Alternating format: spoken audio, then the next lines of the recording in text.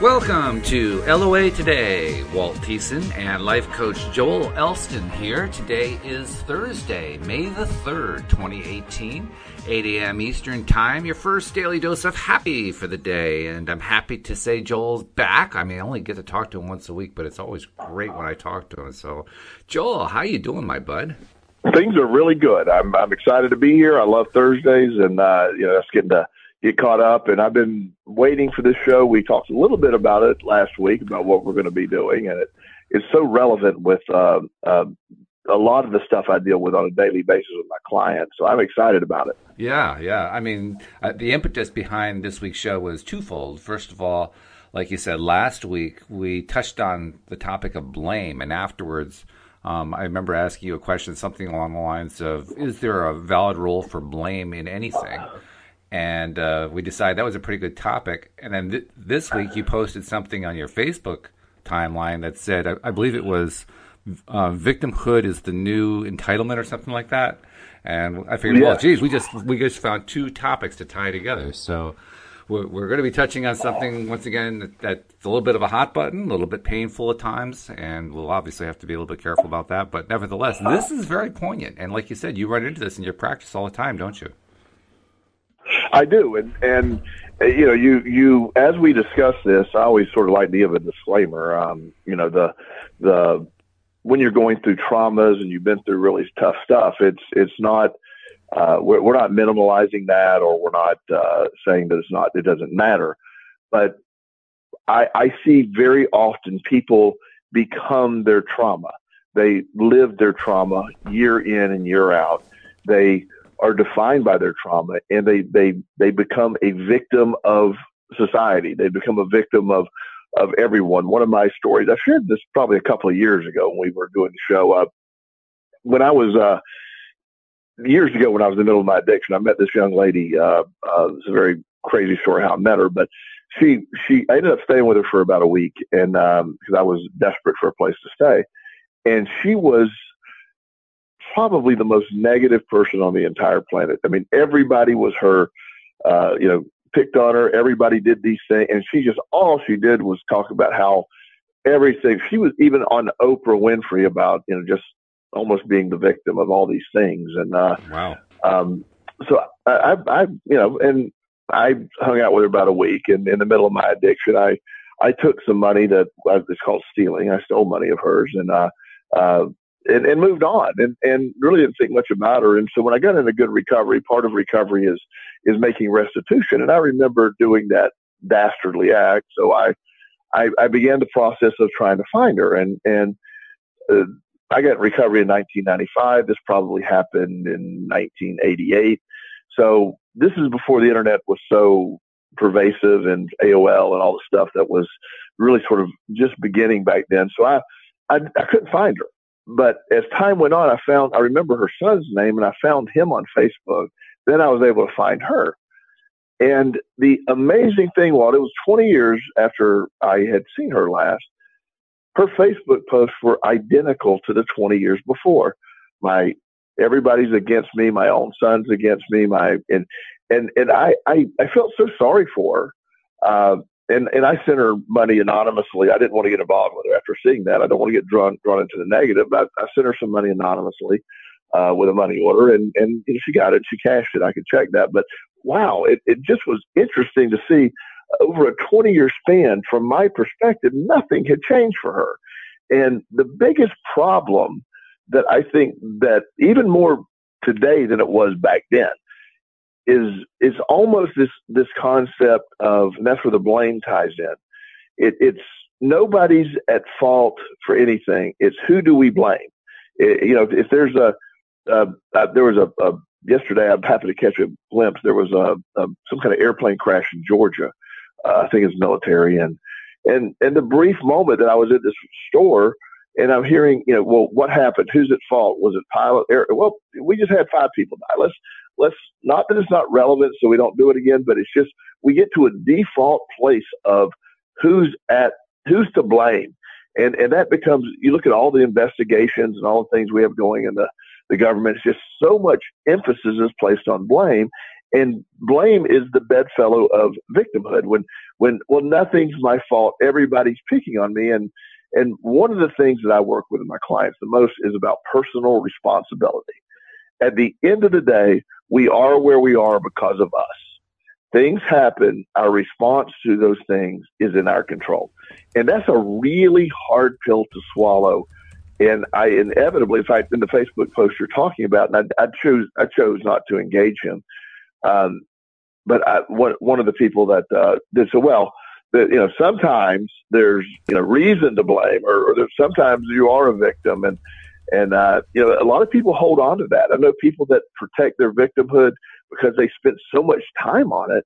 They protect it like they're guarding some valuable product or something valuable possession they have, and they're afraid to give it up. And it's debilitating. It really is, and it goes against where traditional therapy is going now, where oh, poor thing, this happened. We must just really spend all this time on your trauma. And I'm not minimalizing that we have to work on the trauma. That's absolutely a fact. But you just don't want to become defined by your trauma. And I think that happens a lot nowadays. I think it does too. Another aspect of this, and this is where my question came in, I think. I was in a conversation with somebody on Facebook. It was about law of attraction. And at one point, I used the word responsible. And I said, specifically, responsible does not include blame. And I got challenged on that by someone saying, well, that's maybe the way you define it, but most people define responsibility to include blame. And I was specifically trying to find a word that says I am going to accept some responsibility for my own life, but I'm not talking about blaming myself or blaming anybody else. So I want a word like that. So I said, well, okay. Well, I understand your complaint, because I know that the word often is defined that way. Can you give me a word that does not include blame? And she admitted that she couldn't. But she also continued to defend the concept. And I'm thinking, and the concept involved blame. And I'm thinking, well, what does this say about our society? Every single word that I can think of, and I was going through them. It was like, well, there's responsible. That's probably the cleanest of them. There's fault. There's guilt. I mean, there's a whole bunch of them, and they all imply blame. I mean, isn't it possible that this concept that blame infiltrates every attempt to accept responsibility for one's own actions, that's what's driving the blame cycle? Well, I believe so. It's one of the statements I use, and I actually have it on my phone, and I'm looking at it now. To be responsible is to be answerable or accountable. That's what being. At the end of the day, my decisions got me to the place that I'm at. To be at fault is to be responsible for a failure, or worse, or a wrongful act. And then the other definition for blame is. Finally, blame is not just to hold people responsible, but to find fault with. So there's this concept, even though it all sounds the same, at the end of the day, to me, responsibility, being responsible, is I can own my stuff. That's my stuff. And I don't need to get into the drama of let's figure out who's to blame, because the blame to me started as a legal thing where we need to find who's at fault to hold them accountable in the legal process. Well, now we have turned it into who's to blame to make excuses for behavior. And, this happened to me, so I have that's why I went out and killed 9 people. Well, that's, at the end of the day, you're responsible for killing 9 people regardless of what you went through. So there is that discussion, and a lot of people will say it's just semantics. But to me, it's how you define things. I'm very much the definitions of words. I think your inner dialogue is really important. Being responsible is a healthy mindset, to take responsibility, to be accountable. I did this, move on. Nothing works better if you're wrong to say, yes, you're right, I'm wrong, I apologize. But okay. That's hard to argue with that, Walt. If I'm responsible, absolutely. Well, so it does make a difference. Well, there's also another piece of that too. We see all the time. It's become the new thing to do. If you're a politician who's been caught in some circumstance, then the the thing to do is to stand up and say, I take full responsibility. And when you actually iron it out at the end of the day, taking full responsibility amounts to nothing more than saying, well, yeah, I did it. So what? Right. I mean, there's no actual production of any good that comes out of it. It's just, well, I accept responsibility. Right. And I'm wondering, see, this is where I see blame coming into it. Because blame becomes the ongoing way of saying, I won't actually take any personal responsibility to the point of doing something about it. Right. Well, to me, to be responsible and be accountable is more than just like the politician's version of it. It's actually doing. If I'm wrong, I have to make amends in some form or fashion, whatever that may mean. A lot of times, and I'll probably don't want to go there too deep, but I remember when Tiger Woods cheated on his wife and all this drama happened, and he goes in front of TV and, I'm so sorry, I take personal responsibility, it's my fault, blah, blah, blah, and I'm going to go to treatment. Well, what he's saying is, it's not really my fault because I have a sex addiction. I would have had so much great respect if he'd have said, I did, and it's really between me and my wife, and I'm sure it'll cost me about $500 million when I'm done, but it's really none of your business. I would have been much happier with that answer versus, well, I'm going to go to treatment because I have a sex addiction, and hopefully my wife won't divorce me, and this will play better in the media. On the other side, years ago, David Letterman was caught having an affair with one of his people at work, and he goes on TV and says, "I did it. You're right. If they fire me, they fire me." He was suspended, and he accepted the suspension. Did not make a single excuse. He did his suspension without pay. All that stuff to me is about there is a difference of taking responsibility, being accountable, and moving on. Blame is an ongoing process. Once you get in the pit of blame, it just keeps going. It's just, yes, however, this happened because of my childhood, or this happened because this person did this. And blame is a very deflective point of the law of attraction. In my mind, it has the opposite effect, because the part of the self-responsibility in the law of attraction is really feeling I am accountable. I'm accountable for the way I feel today. If I'm happy, that's my choice. If I'm sad, that's my choice. And when I understand that helps a bunch. And there is a difference to me, but I can see where the average person would say, because it's so entrenched in our society. You see it in school all the time. Back in the old days, some kid would push a kid and they'd beat each other up. The principal would come and, and I'm not saying that was the best thing to do either, but they'd separate them and then they're done with it. Now they have these court cases over 9-year-olds fighting. And it's like, we've probably stepped over the line just a little bit in this blame game. And, so I don't go ahead. So let me ask the question that I raised last week. What valid role does blame play? In my mind, outside of a court of law, it has no valid role. In my mind, I see so much time wasted. Let me give you an example of a family coming in. You have the son who's an addict. The mom and dad have enabled him for years, and there's just so much stuff going.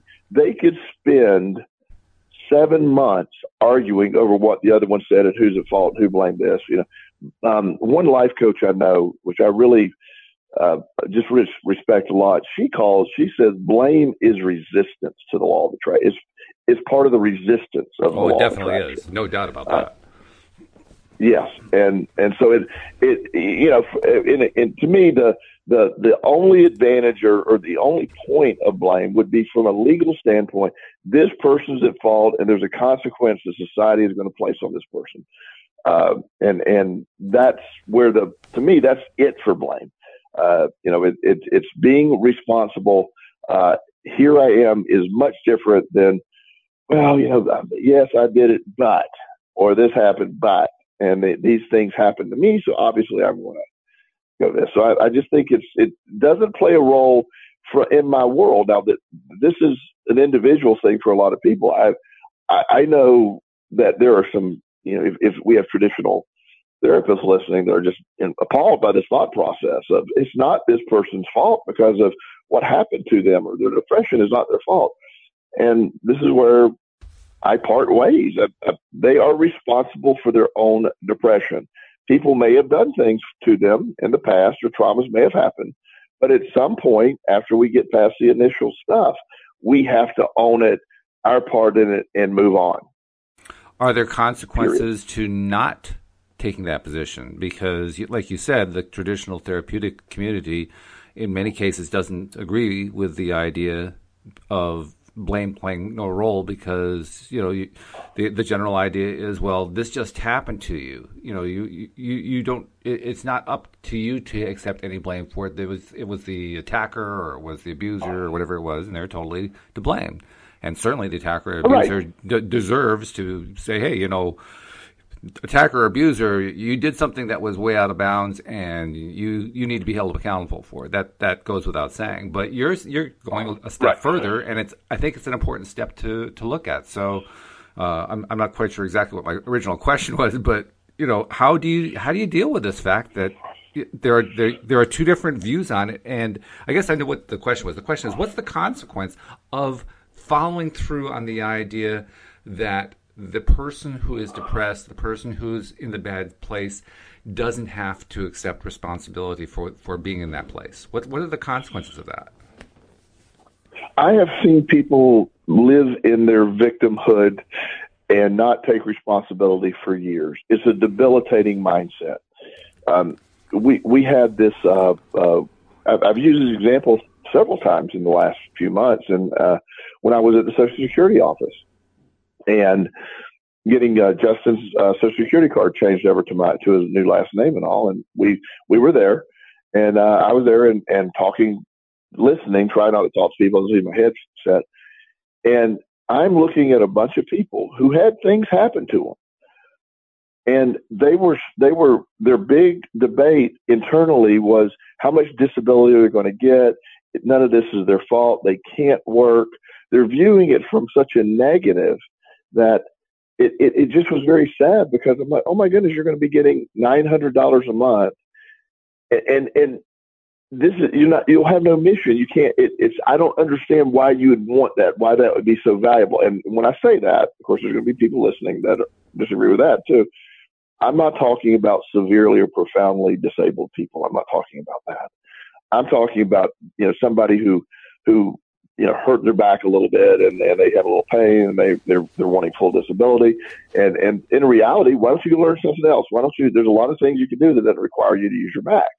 But it is about looking at that role, and it has an intriguing concept to it. Blame it's sort of like, I talk about being addicted to chaos and depression. I see people that are addicted to blame and victimhood as much as anything else. It is something you can get stuck in for years, just like this young lady I described. Her consequence is she had spent 20 years, and probably it's been 10 years since that happened now. She's probably spent 30 years of her life being everybody's victim and not treated right. And what a horrible way to live, Walt. What a horrible way to live. It is, yeah. How pervasive is that? Very, and I think it's becoming more. I see it more and more of just the failure to for society, the concept of holding people accountable. And I'm not talking about hardcore. Just at the end of the day, let's quit. And I think that the news cycles and all the stuff sort of add to that, because you can't say a word without, one of the politicians, they can't say a word with everybody just sort of, it's like a feeding frenzy 24 hours a day of everything that is said, and who's at blame and who's at fault. And if they spend as much time running the country as they did figuring out who's at fault for all these various little things, we'd be in really good shape, but they don't. They're spending all this time over there. So it is, I do think we have a tendency to do that. And this is another piece to get into that's something that we want to be really careful about is, and again, I don't want to upset anyone, but that idea that, it is you you have to respond to whatever happens in you, whatever's going to happen in life. It's going to come along. And you're going to have to deal with it. And I'll have people say, Joel, you don't understand what I've been through. I know people who have been through ungodly childhood, stuff that I would not even describe over the radio, terrible stuff, that have gone on to be wildly successful in life. They use that pain to move forward. They use that they refuse to be a victim. And so many people today, it's almost like an excuse not to perform. And it's rewarded sometimes. It's rewarded by, I know this one young man that I'm trying to work with right now. He's from a wealthy family. He's like 25 years old, and he claims he can't find a job. He can't go to school. His anxiety's out of control. He's able to go party all weekend, and his family's supporting him. But he's able to go have a lot of fun. His anxiety doesn't hurt his having fun. But when it comes to getting a job, he's too anxious, and his parents just allow this to go on. And I told him, I said, and her word was not his fault. And I go, yeah, it really is. I'm not saying his anxiety is not real, but he's not doing anything to work on it or fix it. He's not taking any suggestions. And, he puts himself in a position where deep down, he doesn't want to work, Wow. I had a conversation with somebody who is a law of attraction coach. I'm not going to name who it is because this isn't about personalities. But in this conversation, the person I spoke with said that in that person's opinion, the only way to deal with having been a victim of something, particularly something severe, is to go through often years of therapy, and there's no way to avoid being the victim. That, in fact, there's no connection between the victim's thoughts and actions and so forth and being attacked. And so, therefore, there's no way to avoid it. And when it happens repeatedly, the only thing to do is to go into therapy for long periods of time until you're able to desensitize it. And I was kind of, to use the British term, I was gobsmacked by that one, because it runs so counter to what I believe. So I want to see what your reaction is. I mean, what do you think? Is it something where, especially if it happens multiple times, that really there's just no connection to the person at all, and it's just something they have to deal with? I see it. To me, that goes totally against what I believe in the law of attraction. At the end of the day, every single thing is our choice of how we respond to it. Horrible things happen. I'm not minimalizing that, but years of therapy to me is compounding it. It doesn't. I've shared the young lady that, not necessarily a young lady, middle-aged lady that had spent 16 years in her psychiatrist's office trying to figure out whether her father molested her or not. And I not that that's a horrible subject, and I'm sorry either way, but I literally told her, let's pick a side and move on. I mean, do you want to spend 16 more years of, here we are today. And this sort of gets into the concept of difference of life coaching, and especially law of attraction life coaching. Life coaching is about today forward. It is about, let's get solutions to where you're at now. You're depressed. Let's work on the depression.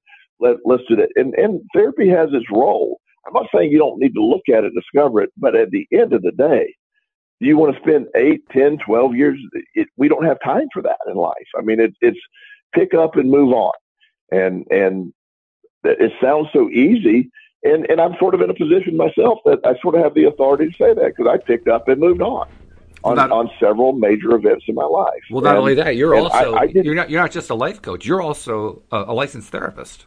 You have both. Yes. You have both sides of the coin here. Yes. So that gives you a unique perspective, I think. Yes.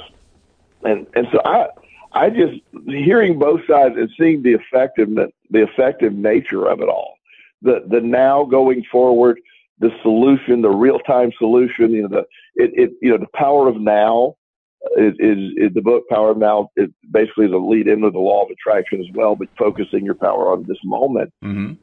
All that other stuff doesn't fit the power of now. It's just, one of the things that I always love to watch the nature channels, and the the gazelle that's running through the forest and, the plains where what would be chasing a gazelle? Maybe a lion, let's call that. So this lion's chasing this gazelle, and the gazelle's all over the place, really just panicking and trying to get away because the lion catches him. It's over. And the gazelle slips between these two rocks and makes it to the other side. The lion can't go there. What does the gazelle do? The gazelle stops and just starts eating. Okay, that was cool. The gazelle's, humans are the only one that have that. Oh my God, look what almost happened. The gazelle's like, it's done. I got to move on. I got to eat. Now I got to eat. Mm-hmm. And humans have a compounding factor of trauma. And, like when you're almost in a car wreck and you barely avoid it and your instincts take over, you're never scared while you're doing it. Then when it's done, you're like foot shaking, like, oh my God, I could have died. But while you're in the middle of it, humans have that ability to say, but we didn't die.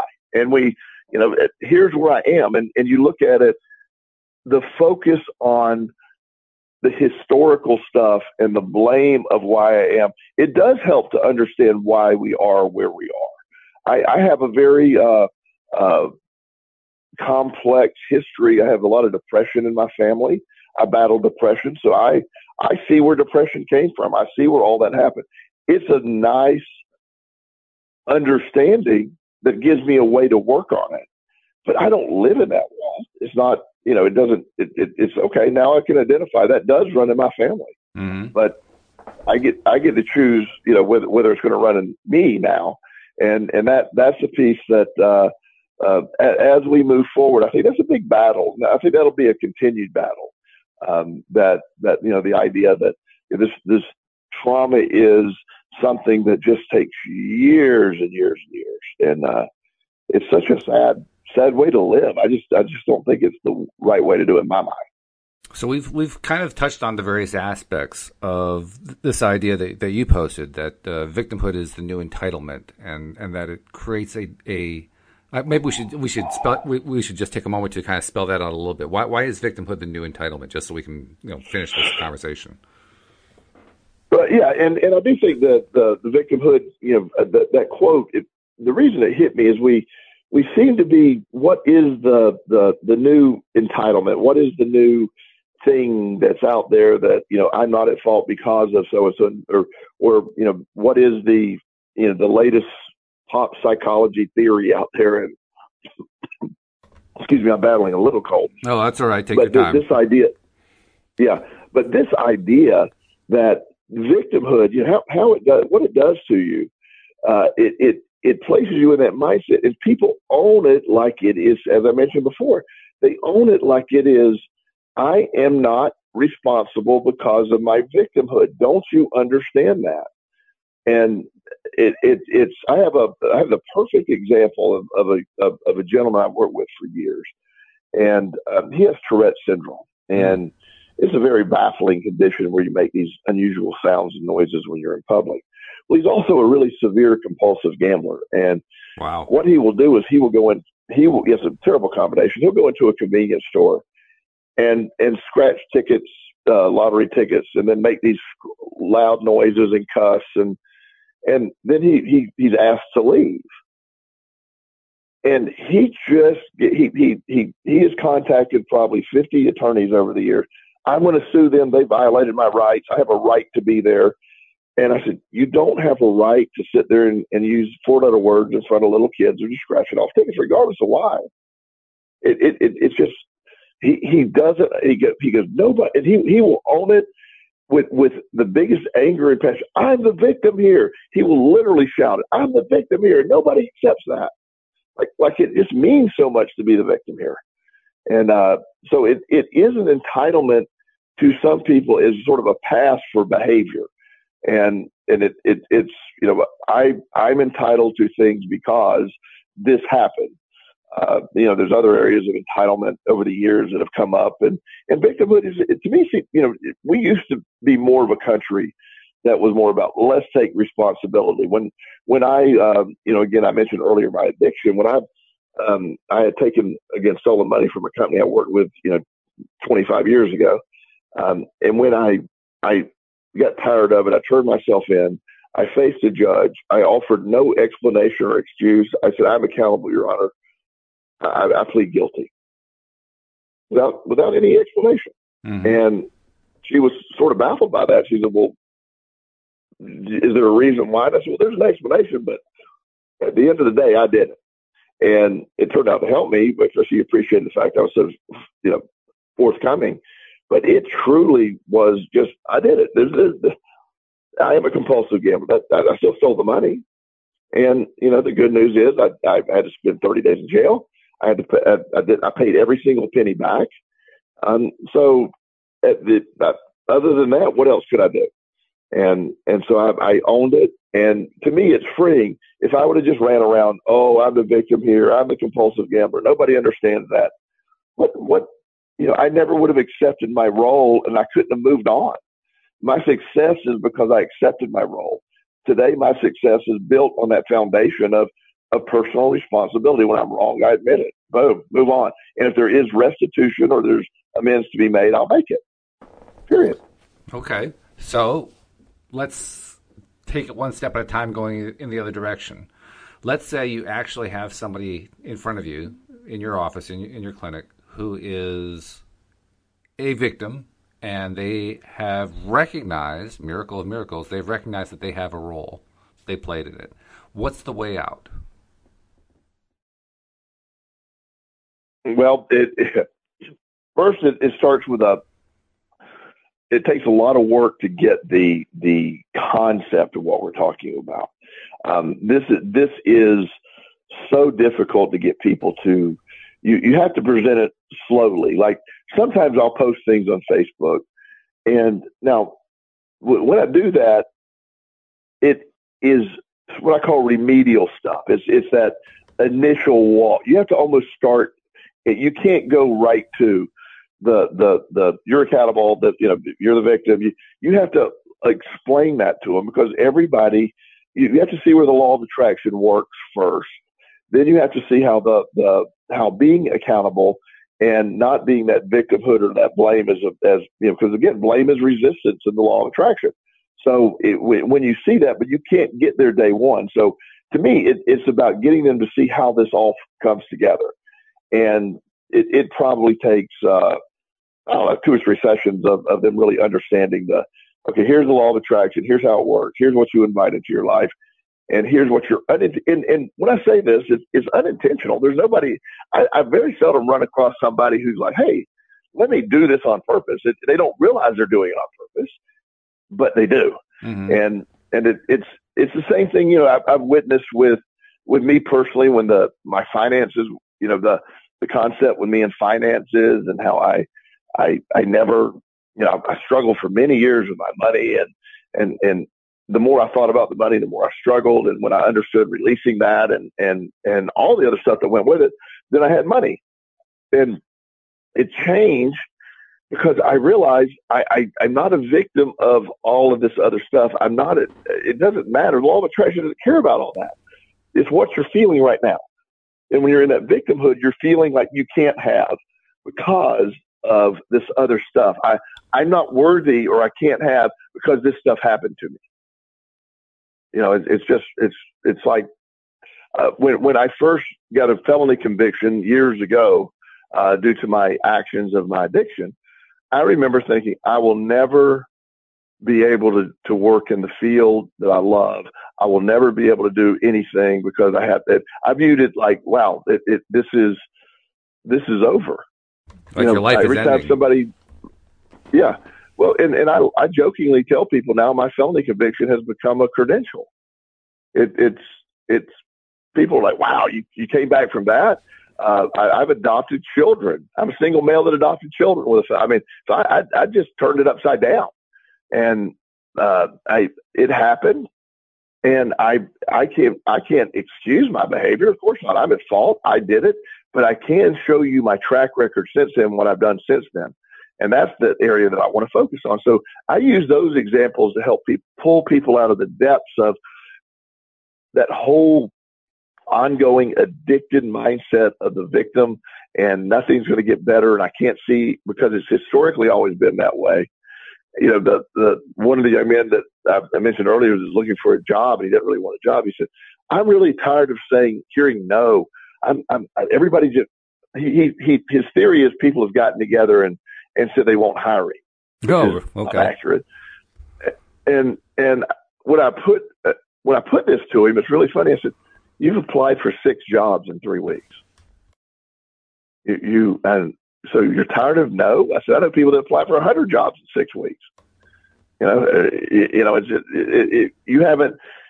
His perception is he can't get a job no matter what. So that energy he brings in, when he does that, he will never get a job with that energy. He never will. Plus, I don't think he really wants a job, but that's a different part of the story. Mm-hmm. Yep. And okay, so the first step then is the education of the person, helping them understand that they, until they change their mindset, they're going to continue to carry on with the old pattern, and it's going to go on endlessly because they haven't addressed it. But even after you address it, I mean, you're in a bad place right there. No matter what your situation is, you're in a really, really bad place. How do you climb out? How do you do that? I mean, your amazing story is that you climbed out, and obviously that gives you a lot of basis for rapport with your clients, and you've actually told numbers of stories along that line. So the rapport certainly helps, but even so, they still have to climb out. Absolutely, and everything that I literally break it down to the most simplest of tasks. They're within this life coaching skills style that I use. I use solution focused coaching. I start with what the problem is now. What's your perception of today's problem?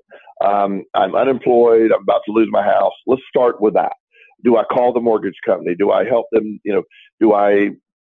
What area can I address today to begin step one? It's about momentum. What does that look like? Great example of this of a young man that I worked with in the residential setting years ago. He was one class away from getting his degree, and he quit school. And I'm like, "Are you kidding me? You're one class away?" And "Oh yeah. Well, I can't get back into school. They told me I can't go." I said, "That's ridiculous." I said, "Go when you get home. Go see your student advisor, get that class taken care of, and you'll be fine." "Well, I don't have any money." I said, "Just go see her and figure out what you have to do." And so with a lot of prodding, I get him to do that. So he left on a Tuesday, and he was supposed to do that Wednesday morning. So Wednesday afternoon, I hadn't heard from him, so I gave him a call and said, "How did it go today?" And he goes, "Yeah, I knew it. They wouldn't take me back." I go, "Really?" I said, "That doesn't really sound right." I said, "Tell me what happened." I talked to the lady, and she said that since I had an incomplete, that I wasn't eligible for any financial aid, and I just got up and left. And I said, "That doesn't sound right." So I had him call the lady, his student advisor, and she gets on the phone. She goes, "Oh, I'm really glad you called back." She said, "You just got up and left." and she said, "What I was trying to get you to say is all you have to do is go to the professor and have him agree to whatever the incomplete, turn it into whatever. He has the power to turn it into whatever he wants to turn it into." And there's another term. And if he does that, you would be able to finish up and take that one class. And she said, "In fact, he's here. And let me transfer you." So she transferred me him. I explained what his scenario was. He was dealing with addiction. And he said, "Oh my goodness, I've been in recovery for 20 years. Of course I will do this. And please take my class again. If I know this was going on, I would have helped you more. Now that I know that, please take it, and we'll get this taken care of." He was in school in 3 days. Wow. But he had anticipated, he had just bought into this. This can't work. And there had no shot of working at that point. So, okay. That's big. Okay. So if that's it, it just seemed too simple. I mean, he's dealing with this really, really bad situation for the longest period of time, and just one little thing turns it around. That seems too crazy. I mean, let's go from another perspective. The law of attraction. We mentioned that a few times. Obviously, that's what the show's about. So let's go at it from that way. How do you use the law of attraction in the process of climbing out? How do you overcome victimhood using the law of attraction? Well, the law of attraction is pretty much the law of action. within the law of attraction is the law of action. What action can I take now that's moving in a positive direction? We just use that school thing as an example. That's the easiest one but you're facing a felony criminal charge. You're facing a bad check. Let's take action. Let's pick up the phone. Let's call. I'm changing my life. When momentum begins, it gains a lot of steam quickly. When you can begin some type of action that gains momentum, you start feeling better. So I use it. All I need is a little success. Sometimes it's the most simple success. I'd use the law of attraction by saying, hey, you haven't been able to get up before 10 o'clock in the last month. You got up at 8 today. Wow. That's it. It sounds silly, but I start with any success. I try to create a win. And then I use that win to apply the law of attraction about look at your life. Now that you've proved you can do this, now that you can move forward, let's do it. And then use that really excited, that really, we got it. And I help them continue to get wins. The law of attraction then invites more wins. Then he or she starts anticipating wins. And then that's what happens. That's the law of attraction's action here. And we talked a little bit about this last week about how your approach, your perspective on it is a bit different from, say, Abraham Hicks' approach. Although we also kind of agreed that they're really just two different ways of looking at the same thing. But the Abraham Hicks approach is to get yourself into alignment first and use that as a basis for taking inspired action. Whereas you kind of reverse the process. You say, well, let's take some action first in order to get inspired, in order to get into a better feeling place. Which is right. It's a different order. It's hard to get, it's really hard to get somebody, in my mind, who has dealt with defeat and negative thought processes for years. That could take a long time before they really believe it. And they're not going to, a lot of times they don't believe it can happen because they see zero evidence to support that. Mm-hmm. Well, you did that, but you're the lucky one. However, if they can, and this is where, the Mike Dooley's version of it, where, your GPS only works when you get moving. Mm-hmm. Then no matter which way you go, it'll correct it. And that, I'm sort of that way. Any little win, it starts that, it unfreezes where we're at. So it is, to me, that is about getting in alignment by figuring out some win this person can have, or helping them see where their wins are already at. I know a very successful financial planner that basically lost everything. And he was so defeated, and he kept saying, well, the business has changed. I'll never make any money again.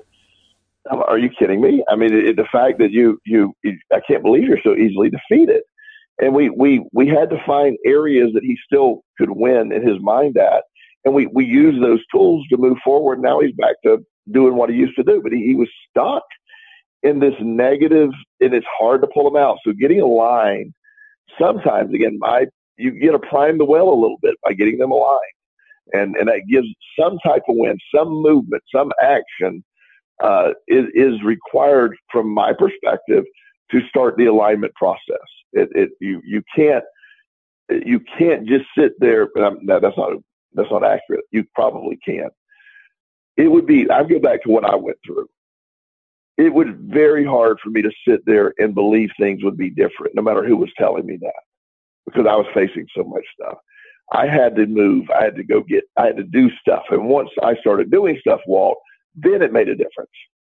So you're saying that financial planner, with your help, got it turned around, just not by getting themselves into alignment first before they took any action, but you just helped them take some action steps in order to feel the alignment. That was the actual order of things. Right. Right. Sometimes you can even go historically and use something that has happened and remind them of who they are, what they've done, successes, and where they're at. And that's anything that they can feel the alignment and say, you're right. If I can get their attention, get them to sit up in their seat and say, you're right, I get it, I can feel it. And once that's that vibration, that's that law of attraction. When that gets lit, you're in incredible shape in my mind. And that's how everything can get going. But figuring out how to light it and light the fuse and get that movement, it is, sitting on the old joke of sitting on the couch and saying, I really want to invite a job into my life, or I need to get a line before I go out and look for a job. But when you're in the middle of a depression, in the middle of a lot of failure, that's more difficult than it sounds. But if I can start a little win, if I can get something, some movement, I made my bed today. I got up early today. I walked around the block. Something that does something different where we could compound it. I've seen a marathoner I know now start with walking around the block in his depression. He now runs marathons. So it got him moving. And Abraham, I think, agrees with that because they've taught that if you're in a really bad place like depression, reaching for a good feeling place is just not within reach. It's just not there. So they recommend the incremental approach. When you're in depression, they say go for something that's not perhaps in the very positive range, but in the less negative range. Something a little bit higher up, like frustration instead of being depressed, or even getting angry to get some of it out, or something like that, and then working your way up incrementally up the scale. And I think again we're saying pretty much the same thing. And a lot of it is personalities and how people do things. But the to me, depression is deep, dark depression is the law of attraction on the opposite side of what we're seeking. It really is. So talk about that for a little bit. Well, depression is everything is negative. There is no hope. If you've ever, and people overuse that term depression, it's they're not feeling, you're feeling down. There's all kind of levels of it. I'm talking that I've had depression where I was physically could not get out of my chair. I just couldn't stand up. I couldn't. My electricity was turned off in my house. There was food rotting in the sink, and I couldn't get up. I was paralyzed by my depression. There is zero chance that I was going to get into any alignment until something moved forward. And so the opposite, to me, the opposite of what we're seeking, depression just brings, you're vibrating on the most negative level possible. You're inviting everything horrible into your life, and it's the law of attraction is responding. It doesn't, again, law of attraction doesn't care, doesn't have emotion. So it's saying, obviously this guy, that's what he wants. So let's give it to him. And that's what you're vibrating at. And so to pull yourself out of that, you have to believe in, when you're suicidally depressed or on the edge of suicidally depressed, in all great respect to all the great law of attraction teachers, you're not going to get somebody say, well, your perspective's got to change. They'll be like, okay, thanks, buddy.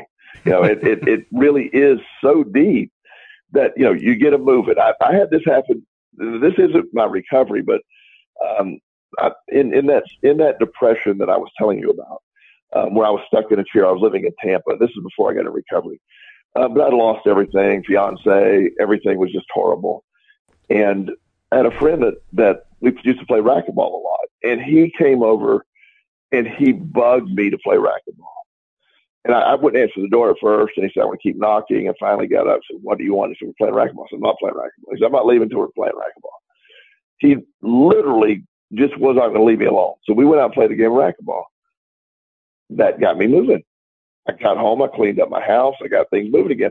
I needed that movement. I needed that little win there.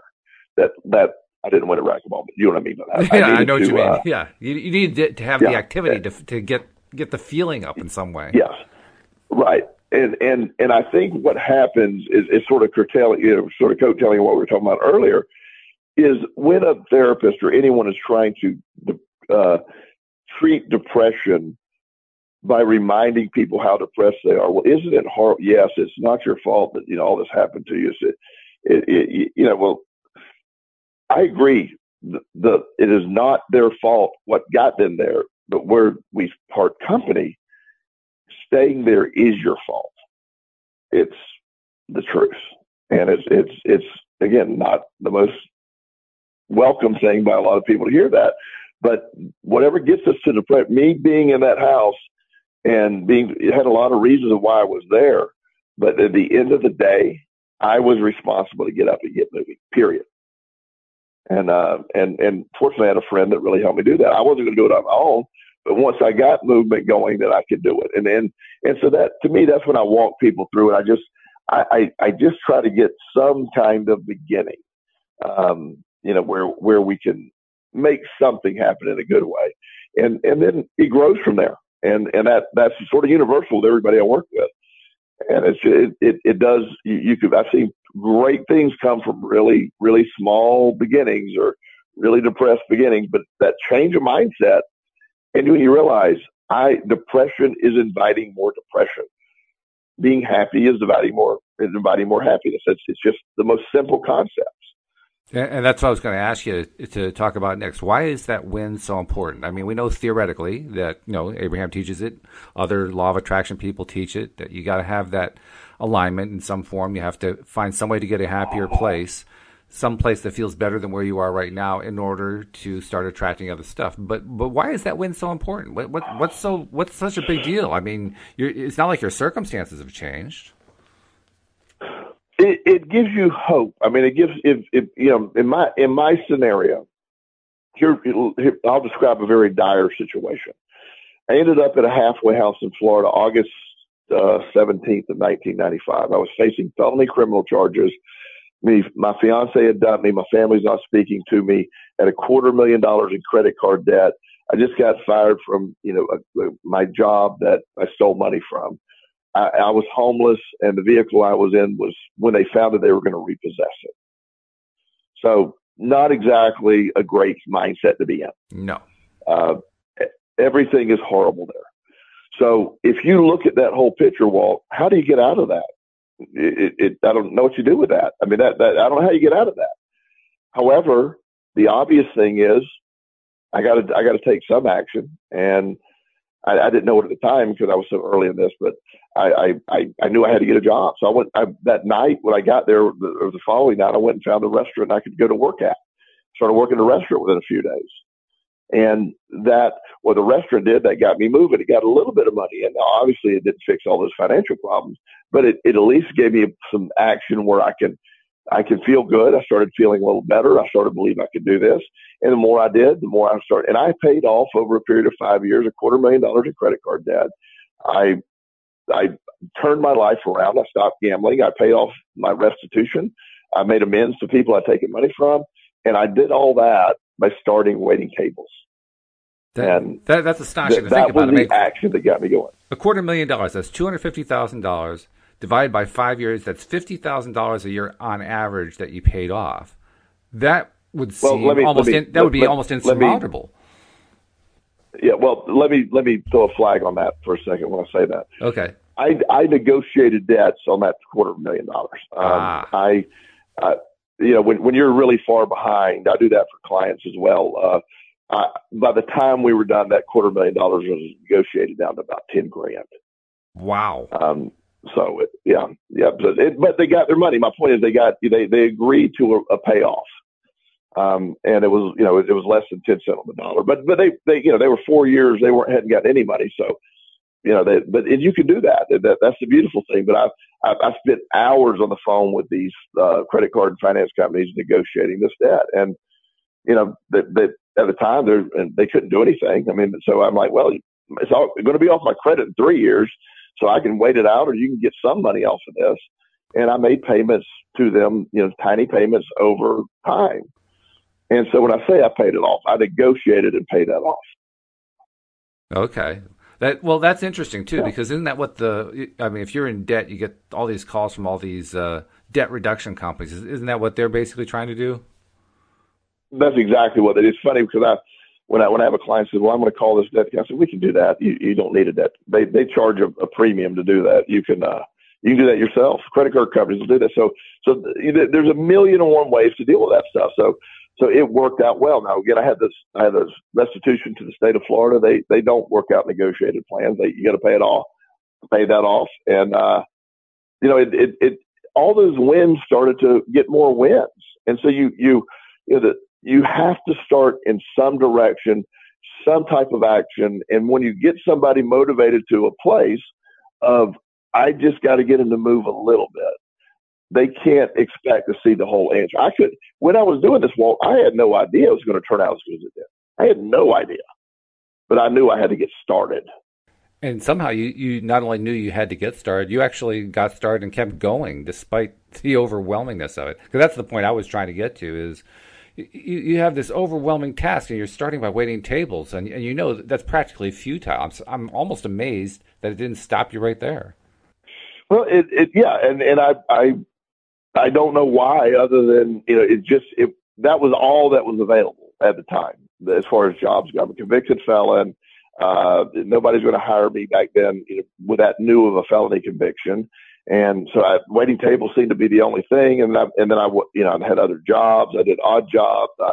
I did whatever I had to do, but it all sort of started coming together and paying a little bit at a time. And then I started getting, again, the more wins I had, the more I started to believe. And then when you started to believe, the halfway house that I was living in, I eventually took training to be a counselor there. And then I became co-owner of that company, and everything just kept growing from there. So it was an amazing journey that, looks like it was all planned out, but I was clueless as we were going. I didn't know how it could ever work out. Yeah. And of course, today you are incredibly successable. You're in high demand. I mean, how many job offers do you get per week? I mean, some ridiculous number. I don't remember what it was, but you've told me in the past. Yeah, I mean, I average one every 2 weeks. Somebody's calling a job offer somewhere. And not anything that you're not looking for a job. They're just calling you. They just found you and they said, "Well, wow, I really want you." Right. Yeah. Like treatment centers, people are reaching out. They're running a new treatment center for addiction. The concepts that they want to implement that, and I do consulting, but I don't want another job at this point, at least. I love what I do. I don't want to step away from it. But it's such a different world, And all started with just a change of perspective. And not only started with it, you kept with it. That's the part that I think is just really noteworthy. You stayed with it. You just refused to deviate from the idea that you can get better, and that it's up to you to get better. Yeah. And in the process, you got better. Yeah. And then again, the discovery of I instinctively knew this, before I ever learned about the law of attraction. It's what I've always felt. And then when I discovered the actual law of attraction and how it works, I was like, oh my gosh, this is what I've never have been able to put. I remember one time, years ago, Walt, I was in a really desperate state. And I can remember sitting on the back porch of a friend's house and I remember talking about the energy I'm putting off right now is so bad. Mm. And he looked at me and he goes, "What are you talking about?" I can't describe it. I said, I just am putting off bad energy. And he said, "That's just ridiculous." Well, I didn't know about thought vibration, thought attraction. I didn't know all that stuff at the time, but I instinctively felt it back then. Wow. Yeah. That's pretty powerful stuff. Well, thank you, first of all, for sharing your story again. I know you've done it before, and you did it once again in a beautiful way, particularly tied into a topic as sensitive and as difficult as this one can be for many people. But I think we've perhaps at least, perhaps broken a few barriers and said, you know what? We can put this whole blame thing behind us. We don't need to blame anymore. We can actually decide we're going to just take some responsibility and just go for making our own lives better. Sometimes we need help to do that. By the way, if somebody does need some help immediately, maybe we have somebody listening who's in a place like that. You're probably a person they're interested in talking to because they figure, oh, well, that's somebody who climbed out of it. How do they reach out to you? Now, my website is joelelston.com. My email address is joelelston@gmail.com. Feel free to reach out in either capacity. I'll always respond. If I can't help you, I can maybe refer somebody that can. But I'm passionate about the law of attraction. It's just the thing that I felt I was born to do. And so anytime I can apply it or help others see it, I love to do it. That sounds great.